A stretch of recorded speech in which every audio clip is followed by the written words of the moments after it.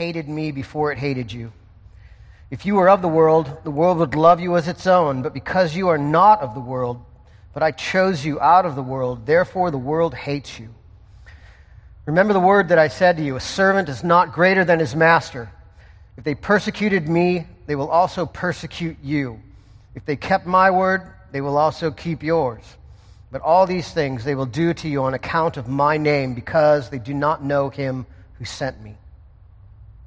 If I had not come and spoken to them, that they would not have been guilty of sin. But now they have no excuse for their sin. Whoever hates me hates my Father also. If I had not done among them the works that no one else did, they would not be guilty of sin.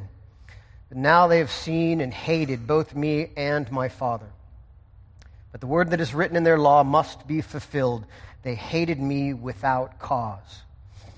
But when the Helper comes, whom I will send to you from the Father, the Spirit of truth, who proceeds from the Father, he will bear witness about me. And you also will bear witness, because you have been with me from the beginning.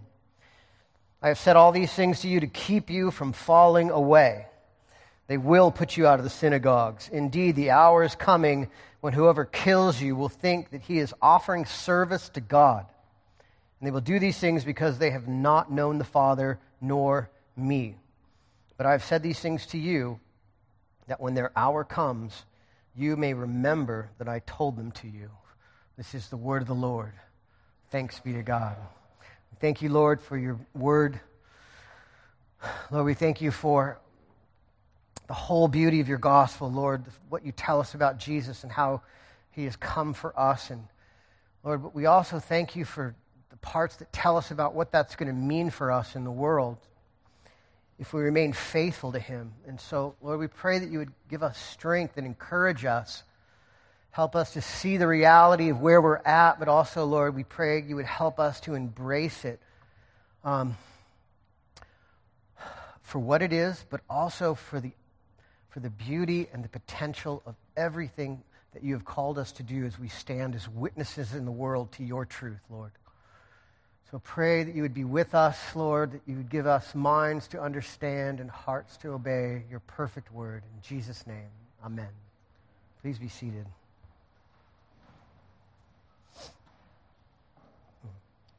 So there's two big reasons why people hate the church, why the world hates the church. The first one is easier to accept, and that is hypocrisy.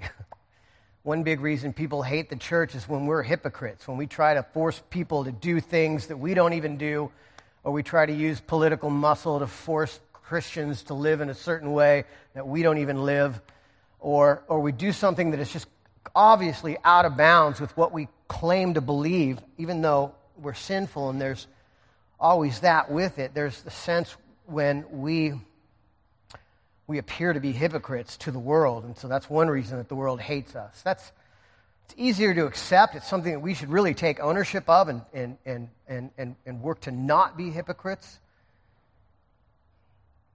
in that blatant way. But there's another reason, second reason, why the world hates the church, and it's a much harder reason to accept. Harder for me at least, because I just have this romantic idea that if we could just stop being hypocrites, if we could just stop trying to force people with political power to live in ways they don't want to live, if we could just get back to being the church and just humbly preach the gospel and go out and serve people and love people, that everything would be okay. That everybody would love us and would be totally cool. Don't you think that? I mean, I think it all the time. I preach it sometimes. I'm like, we need to stop twisting people's arms and putting them in headlocks and just let people be and go back to being the church, preaching the gospel, loving people, serving the poor. If we did that, everything would be cool, right? Not so much. According to this passage, not so much. I'm going to read you a quote. This is from an article from Christianity Today. It was a few years ago about the InterVarsity group that got kicked off of Vanderbilt College. And this is one of the girls' reflections. She says, "I thought I was an acceptable kind of evangelical. I'm not a fundamentalist. My friends and I enjoy art, alcohol, cultural engagement. We avoid spiritual cliches, buzzwords. We value authenticity, study, racial reconciliation, social and environmental justice. Being a Christian made me somewhat weird in my urban progressive context, but despite some clear differences, I had a lot in common with my unbelieving friends. We could disagree about truth, spirituality, morality, and remain on the best of terms. And then, 2 years ago, the student organization I worked for at Vanderbilt University got kicked off campus for being the wrong kind of Christians. For me, it was revolutionary, a reorientation of my place in the university and in culture. The line between good and evil was drawn by two issues: creedal belief and sexual expression. If religious groups required set truths or limited sexual autonomy, they were bad, not just wrong, but evil, narrow-minded, and too dangerous to be tolerated on campus. It didn't matter to them if we were politically or racially diverse. It didn't matter if we cared about the environment. It didn't matter if we built homes for the poor. There was a line in the sand, and we were on the wrong side. And the reality is what she ran head into, was the reality that there are a lot of real lines in the sand that run contrary to what the world believes to be good. It's not even a matter anymore. We're past the days, culturally in our world, we're past the days when we disagreed on the right way to get to the same agreed upon good. That's not even on the table anymore. We now are a nation of, in our context, America, United States, really California, Southern California, our context, there are two completely separate versions of reality, metaphysical truths, what we believe about reality. And out of those two versions of truth are reasonably defined two completely different set of ethics: what's good, what's bad, even how to get to what's good and bad. And then out of those come two completely different moral sets, or sets of moral belief. And so it's not a question anymore of the divergent ways to get to the same good. There is two versions of good, and both sides believe that the other is evil. That's where we're at, and that's what she ran into head on, being a Christian at Vanderbilt University. And I hate this. I hate this because I so want to be respectable or respected, I mean, seriously, for me, for a guy coming off of the street, out of the drug game, got into college, graduated college, got a master's degree, spent 8 years in school, and finally I've got this shot in life of being a respectable guy, being a guy that can weigh in, one of the elders at the gate, can weigh in on the topics of life and be considered as a respectable guy in our culture. And the truth is, I can't. What this makes, if it gets out that I'm a Christian, what it means is that I'm an idiot. And not just an idiot, I'm evil. Because I believe in repressing the sexual freedom and identities of people. That's not true, but that's how it's seen. And so I hate it. It's a big bummer. And the hard truth is that even if we did everything right, it still wouldn't be cool. The natural consequences of faithfully representing Jesus in the world is persecution. Period. So says Jesus right here. Some big, some small, different contexts, for sure. But what he's telling us here is that this is the state of existence that we're being called into when we're called into the church. When he saves us, when God chooses us out of the world. I have chosen you out of the world. When that happens, that we are being recreated into something so fundamentally different in what we value in our beliefs from the rest of the world that there is going to necessarily be persecution. It's just the way it is. And Jesus tells us this whole section is for these apostles and for us so that we won't be surprised by it, so that we'll know what the deal is and not be shocked when it happens or if it happens. And so the big idea, here's the big idea, the thesis is that since persecution is the norm for the faithful church, let's stop trying so hard to belong to the world and live for God instead. Since persecution is the norm for the faithful church, let's stop trying so hard to belong to the world and live for God instead. Let's look at that one piece at a time. First, since persecution is the norm for the faithful Christian church. Look at verse 18 and 20. If the world hates you, know that it has hated me before it hated you. If you were of the world would love you as its own. But because you are not of the world, but I chose you out of the world, therefore the world hates you. Remember the word that I said to you, a servant is not greater than his master. If they persecuted me, they will also persecute you.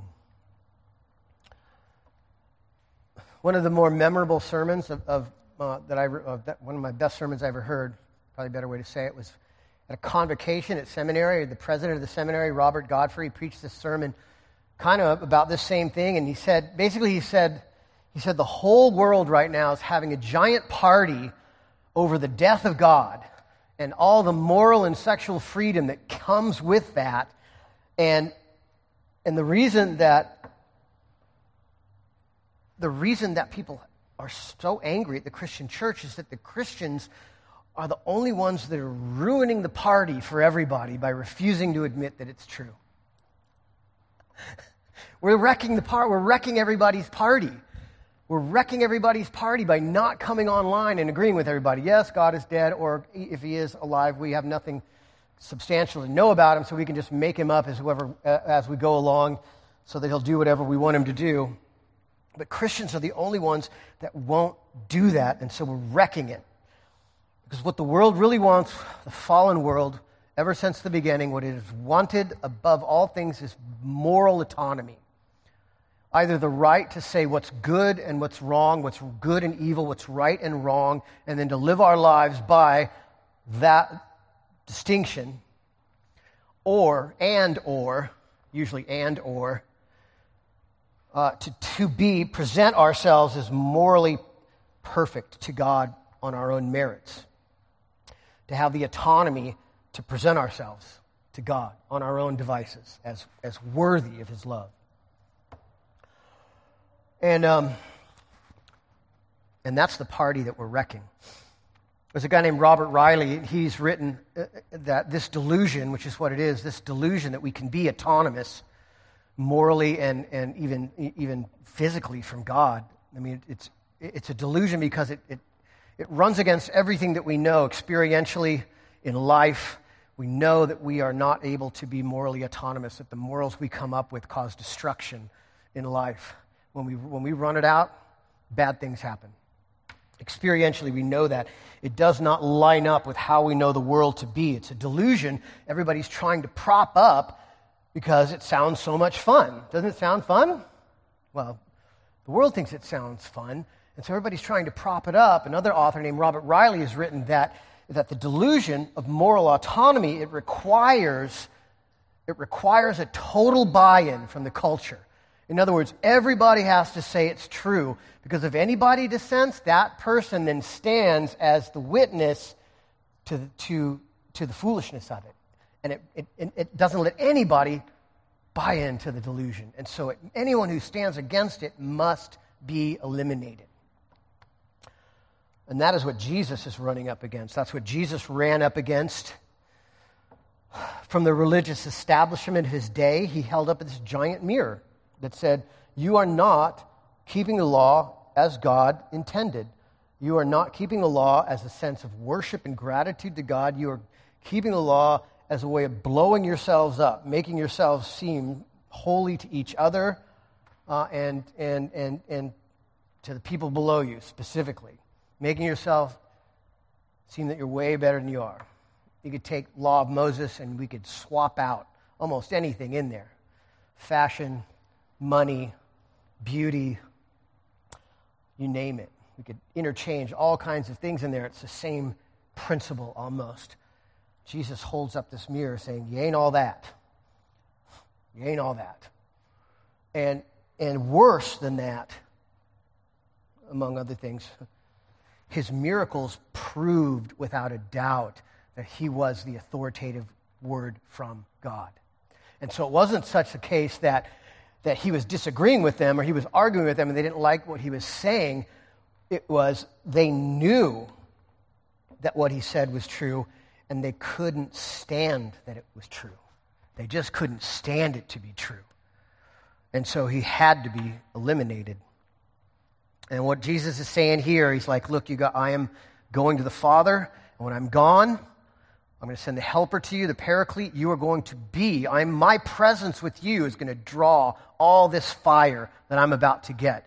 And you're going to go through the exact same thing. The more we look like Christ, the more we reflect Jesus into the world, the more we can expect the culture to try to silence us by any means necessary. So why is this important? What's the biggest reason he's telling us this? The biggest reason he's telling us this here in these first 4 opening verses is he doesn't want the disciples to be surprised by it when it happens. He doesn't want them to be so surprised and shocked by, there's probably still some remnant in them of thinking, we're going to take over the world. He doesn't want them to be surprised when the world comes to war with them. And the same is true with us. He wants us to know that this is the reality that we live in, to have a rational, truthful, accurate representation of what it's like for us in the world. This is what we can expect so that we'll be able to operate properly in it, right? Last couple of days, our kids have been going nuts, running, just going nuts. I don't know what happened. There's just the nut bug has hit, especially Victoria, and they've just been screaming, crying, just running Nisa into the corner, and having come in and rescue her, cut the duct tape off, free her, get her out of there. And Tori's screaming off the top yesterday. Screaming at the top of her lungs because the most important thing in the world to her at that moment is that Robbie sits in that chair and that she has Hannah's hat. Just unconsolable. And we're trying to reason with her, That's my first response, trying to reason with her. Well, Toria, why do you want Hannah's hat? Robbie doesn't want to sit. And it hit us. We're talking about this later. We're talking about the foolishness of trying to have a rational conversation with an emotional 6-year-old.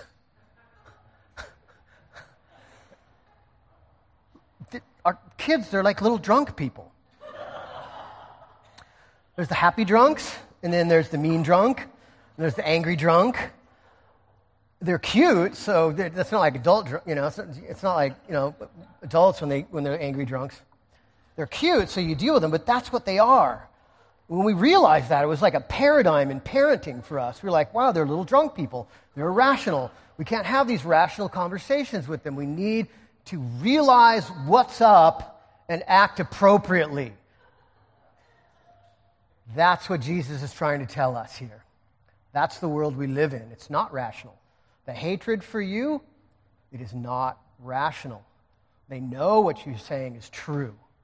They just hate it. They hate it. And they hate Jesus, and so they hate you.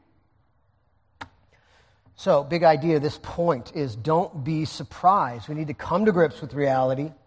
The church is different from the world because of the Spirit within us. And so we should expect that persecution is the norm for the faithful church. That's point 1. Persecution is the norm for the faithful church.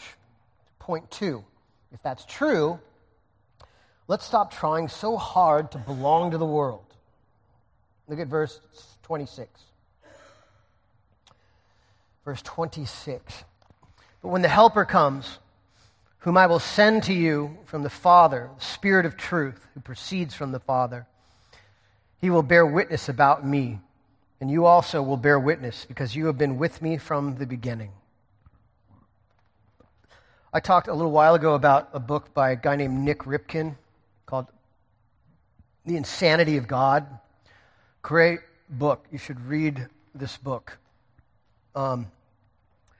He was a missionary in a part of Africa that was blowing up, tons of conversions. And then he got sent somewhere else to work in Somaliland, where there was no Christians and Muslim warlords. The Muslim warlord to Christian ratio was 1 billion to 1, or thereabouts. You get the idea. He tells a story he made. They finally, after laboring for years, they made 4 converts. And then they all celebrated the Lord's Supper with these 4 converts. And then the next day, the local warlord came in and murdered all 4 of their converts. Specifically for the reason that their theory was, their solution was, don't kill the missionaries, kill everyone they convert. And that will discourage them and make them leave. And so that drove him on this long journey where he traveled through 70 different countries, interviewing all of these different Christians that have been persecuted, heavy persecution, to find out how it is that you keep going. Is God at work in these areas where people are being persecuted in such grievous ways? Is God at work there, and how do you survive it as a Christian? And at the end, what he came up with and what he walked away from it with, the big takeaway for him, was just what we talked about, that persecution is normal. That for the Christian church, even in our day and age right now, and certainly throughout history, the norm for the Christian church has been persecution. And so he ends his book by this quote. After thinking on all this, he ends the quest like this about, he set off on this goal to find out why is there persecution, and how do we hold up under it. And he ended with this. He said, perhaps the question should not be, why are others persecuted? Perhaps the better question is, why are we not? Now, granted, Somaliland is a lot different from Southern California. Amen? We need to be careful when we say persecution. There are no Muslim militias in Tijuana ready to sweep north and burn our homes down and lock us all in the church and set you on fire and crucify me and Nisa out in the front yard. That's probably not going to happen this week, although it happens in Sudan. We're not going to be followed around by the secret police everywhere we go like we were in China. But the question that he's asking here for us is that the only reason? Is that the only reason that we're not persecuted, because this is an area of heavy persecution? The question he's presenting to us is not a rhetorical question. It's a real question. And the question that it asks of us, the hard question, is, has persecution ever really touched me personally? And if not, why not? Maybe it's because you just lived a charmed life. Maybe not. Maybe it's because of other things. The thing is, when Jesus says here the Holy Spirit is coming and he will be my witness and you will be my witnesses too, what he's saying is that we are the channel that the Holy Spirit uses to witness in the world. We are his witnesses after his ascension. The church, Christians, we are his witnesses on earth. And if that necessarily means persecution, and it does, we should be looking at our lives and saying, am I a witness? Am I really a witness for Christ? And if so, how am I a witness for Christ? Because we can get real easy caught up in a couple of different things. We can get caught up in Western materialism or some other thing and inadvertently end up becoming witnesses for something other than Jesus. Or we can buy into the whole private faith thing and become secret Christians and not really be a witness to anything. It's a harder question to ask. It's a hard question to ask. It used to be a harder question to ask when The question they used to ask, I remember Christians or preachers saying, if Christianity was outlawed, would there be enough evidence to convict you? Meaning, would they be able to find witnesses who would say, yeah, that guy's a Christian. He used to talk about it. He tried to witness to me, or I know, he was actually living, he wouldn't move in with his girlfriend. That guy's a nut job. Is there something, it used to be a harder question to ask, but now it's an easier question to ask because of social media, because we have now this power to really present ourselves to the world. Since we're talking about family secrets today, Nisa used to, before she met me, when she would date guys, she would go online and investigate them on their MySpace page and on their Facebook. MySpace, that'll tell you when we got married. She would go investigate them to see what they were presenting to the world. Was it consistent with what they professed at church? And she would go to guys' websites and find crazy stuff on there. These guys that looked outwardly, they looked the part, but just a little digging behind the surface, and found out that they were really very much worshiping other things and making it known for the world. I've got a buddy, lives out of town right now, claims to be a Christian.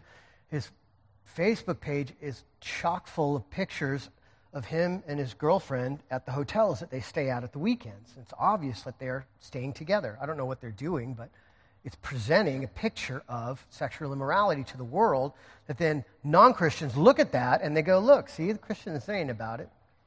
They're just trying to make out, they don't even do it. It's a joke. And Jesus is a joke. Look at what they're doing. What I am not saying is that you need to work on behavior modification to present a sunny face of morality to the world. That is not what I'm saying. That is not Christianity. And I'm certainly not saying that you should be screaming at non-Christians who don't keep our ethic. But what I'm saying is, to people who are watching us, what do our lives look like? Do our lives look like a fairly constant outflowing of visible praise and thanksgiving? A visible praise and thanksgiving to God for what He's done for us. When we speak, do we freely speak about God? Do we freely talk about what He's done for us when it's appropriate to do so? I don't mean you run up to the water cooler with a handful of tracts and start, let me tell you about Jesus. I mean, in regular conversation, these things come up and we have opportunities to really share about God and what God has done for us and what God has done in our lives and why we've benefited from these things. And the hope that we have within us.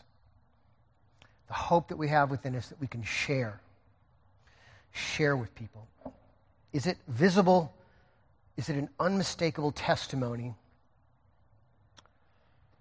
Is our lives an unmistakable testimony of the glory of God? That's the question we've got to ask ourselves, because everybody is watching. And really, Jesus has really called us to be witnesses in the world for Him. The temptation that I think we face, one of them, I know the temptation I face. Let me just speak for myself. And the girl that got kicked out of Vanderbilt University, you hear this in her story too. She and me have this underlying belief that if we wrap the message of the gospel inside this protective layer of progressive liberal language, that everything will be okay. Everyone will see how thoughtful and compassionate we are, and most importantly, everyone will see how culturally relevant Christianity is, and we will be accepted at very least. It's just another socially conscious group that gets along, that's on the same team. We're all in this together. And then we try to wrap the message inside of that rather than putting it on top. I'm not saying any of those things are bad. We, as Christians, should be very conscious of a lot of these things. But if that is the majority of what we're about, first of all, we're going to be sadly disappointed when people dig the gospel out of there and ask us, do you really believe this? You're out. But what it causes us to do is hide the biggest parts of the faith, the reality of our own sin, the reality of Jesus and his sacrifice for us, and the offer of eternal life through Christ. That's what we're here to do. That's the message that we're called to witness to, and how that has played out in our lives.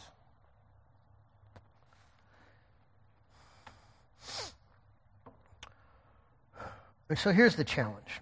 Here's the challenge I want to give to all of us from this part.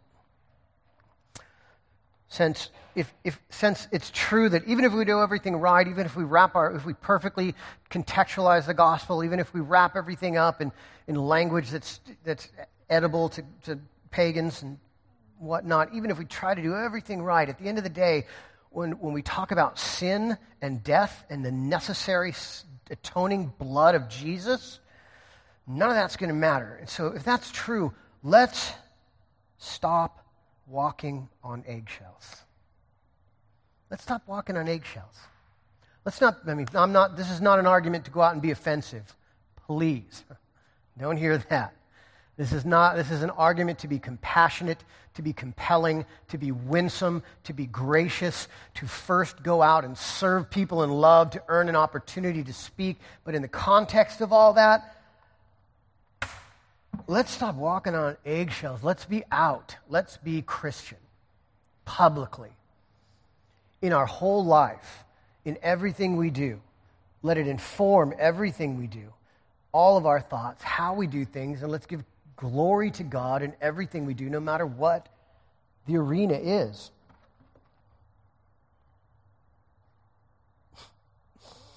There's this part in John 8:23, Jesus says to the Pharisees, he says, "You are from below, I am from above. You are of this world, I am not of this world." Let's stop being ashamed about being from the world above. Let's take all the responsibility of that on us and to serve and to love people, but let's be who we are. That's the challenge. Let's be who we are and let people know about Jesus. So point 2, let's just stop worrying so much about whether or not the world loves us.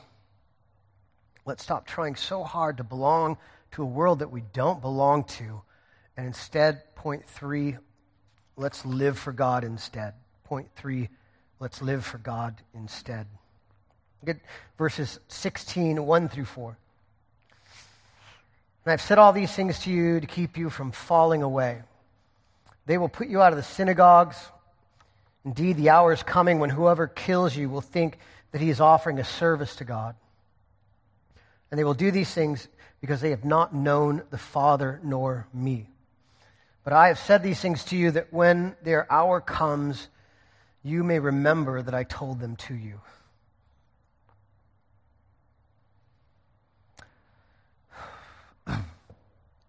Jesus puts this at the end to point out the reality that if we do that, what I just challenged all of us to do, if we really do that, if we really stop walking on eggshells, if we come out and we're just be Christian in the world, that is going to ramp things up. Guaranteed. It's not just going to be Snyder marked, but there will be more and more pronounced persecution in our lives. If the more we stand as witnesses in the world, the more the world will try to silence us. And that's what Jesus is saying here at this last point. But the reality is this, is that even though we know that's true, that's why we are in the world. That's why we're here. Do you ever wonder why, or ever fantasize about, wouldn't it be great if you came to faith and God just killed you immediately? Or you hooked it up somehow in the course of election that you would come to faith. You'd be like, wow, I really believe Jesus is real. And then that day, bam, you get hit by a bus. Nobody knows. You're out. You know? Well, it's just me. I've talked to some of you about this. Come on now. I mean, you can just go home. Bang, you're in heaven. Wouldn't it be safer? Why expose us to all these temptations? Why put us through all this trouble? He could just take us home right away, bang, be over, done. It'd be all good. And the reality is, God leaves us here to be his witnesses in the world. That's why we are here. To witness to those. Here's the hard part. To witness to those who are being saved. And the hard part is to also being a witness to those who are refusing salvation as fair warning. When Jesus says, if I had not come and spoken to them, they would not have any sin. He's not saying that they would have been sinless before that, but he's saying now they have absolutely no excuse. I came and spoke the words, undeniable words of God to them, and they refused. They have no excuse for their guilt. And the same thing, I did miracles to prove that they were true, so that they would know that my words were verified by the miraculous power that could only come from God. They rejected me. They rejected my Father. They have no excuse for their guilt. And so the reality of our lives here on earth is that we are serving in both of those capacities. We are the aroma of life to one. We are the aroma of death to another. There's no neutral encounter with the Word of God. There is no neutral encounter with the Spirit of God working through his people. It is either bringing salvation or it is bringing condemnation. It is putting their guilt upon them in an unexcusable manner. And that is a heavy thing to know, but it's true. The good news for us is that we don't know who that is, right? So we can be expectant and hope and realize that our witness in the world very well could be God using us in that moment as a channel of his power to reach and to bring people in and to bring people to himself. And so God is leaving us here on purpose. You are a signpost, a neon light, a marker, a pointer sign.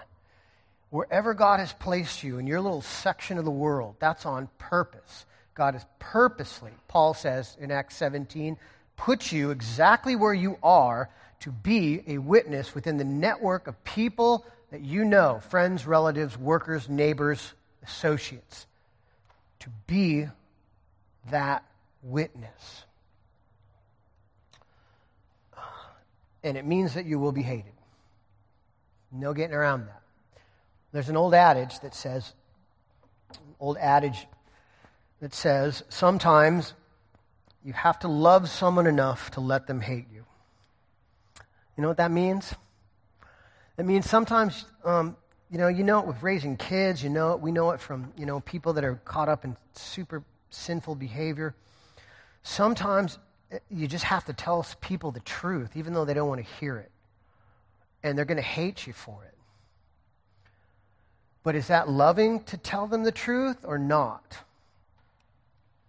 What if you didn't tell them the truth? That would not be love. Or if you lied to them. Yeah, you'll be happy doing that. Even though the experience of everyone that says that way ends up in abject despair and emptiness. They may have all their hopes set on this thing is going to make it okay. And you have to tell them, no, it won't. It's not. It's going to make it worse. I know. I did it for 20 years. It was awful. No. And they hate you for it. But we have a responsibility as witnesses. What this is saying is we have a responsibility to be witnesses in the world and to love people enough to allow them to hate us and continue to love them while they're hating us. And if we fail to do that, what that says about us as a church, what this says about churches that have caved to social pressure, what it says about us if we fail to do that, when the church is squeezing us in to accept its values on gender and sexual ethics and morality, and when churches, they just can't take it anymore and they collapse in. What that means ultimately when we do that is that we care more about being loved than we do about loving other people. Because love is costly. And Jesus tells us that we'll pick up our cross daily. We just sang before the sermon, Jesus, I my cross have taken. And there's this first half of this verse. It says, man may trouble and distress me, 'twill but drive me to thy breast. Life with trials hard may press me. Heaven will bring me sweeter rest. What they're saying is, yeah, short term, it's going to be hard. People are going to hate you. There's a lot of blessing and beauty in it too. But there's going to be temptation, struggle, trial, persecution on us, big or small. But at the end of the day, we get something much better. God is not asking us to do anything that he hasn't first done for us. Any time Jesus could have just said, no, I'm done. No more persecution. I'm out of here. You guys, done with it. But he endured it. Jesus endured more persecution than we have. Writer of Hebrews says, you have not yet resisted to the point of blood. Jesus has endured more persecution for us on our behalf so that he might win us and win our salvation and bring us. He voluntarily went through it so that he could secure for us a real safety. That's the thing. We think we can dilute the gospel, hide behind progressive language, be a secret Christian, do this, do that, and that is going to make us safe in this world. But I got news for you. Trust me when I tell you the world is not safe. Even if you do all that, the world is so unsafe you don't even want to know how dangerous it is. But Jesus has endured persecution on our behalf to the point of death on the cross, so that he could bring us to real safety. Listen to what he says, even in this verse. You are not of the world, but I have chose you out of the world. That can't mean what it says, right? Jesus chose us out of the world. It was his choice. It was his decision to bring us to him. He says, and he also promises in here that all of this is to keep us from falling away. He promises to keep us from falling away. And what that means is, ultimately for that, what that means is that you're already safe. You're already safe. The safest place for any of us to be is right in the center of God's will. Right in the center of where he would have us be. Because his protection over us is really the only safety we can have in this life. And what he promises us is that after this, he'll bring us into safety that no one can ever touch. The world can never, ever take away. And we'll be okay for real forever. Amen? Amen. Okay. Since persecution is the norm for the faithful church, let's stop trying so hard to belong to the world and live for God instead. Father, we thank you for your amazing blessings to us in your word. We thank you for your Spirit, which promises to strengthen us and empower us and to make us the unbelievable reality of you being your chosen vessels to speak truth into the world, to bring life to people. And we pray, Lord, that you would help us to take that seriously. That is our privilege. We've been given the opportunity to participate in the ministry of reconciliation. Lord, help us remember that the one thing in heaven we won't be able to do is share our faith, because it'll be too late. And so help us to make every opportunity count here and now, Lord. I pray for all of us that we would be sharing our faith, that we would be witnesses in what we say and what we do, and that you, Lord, by your good providence, by your calling, that you would bring life to this church, new life, new people through us into your kingdom, that we would see 1,000 people come to faith in your name, Lord. We thank you, and we thank you ahead of time for the truth of this. We love you, and we praise you in Jesus' name. Amen.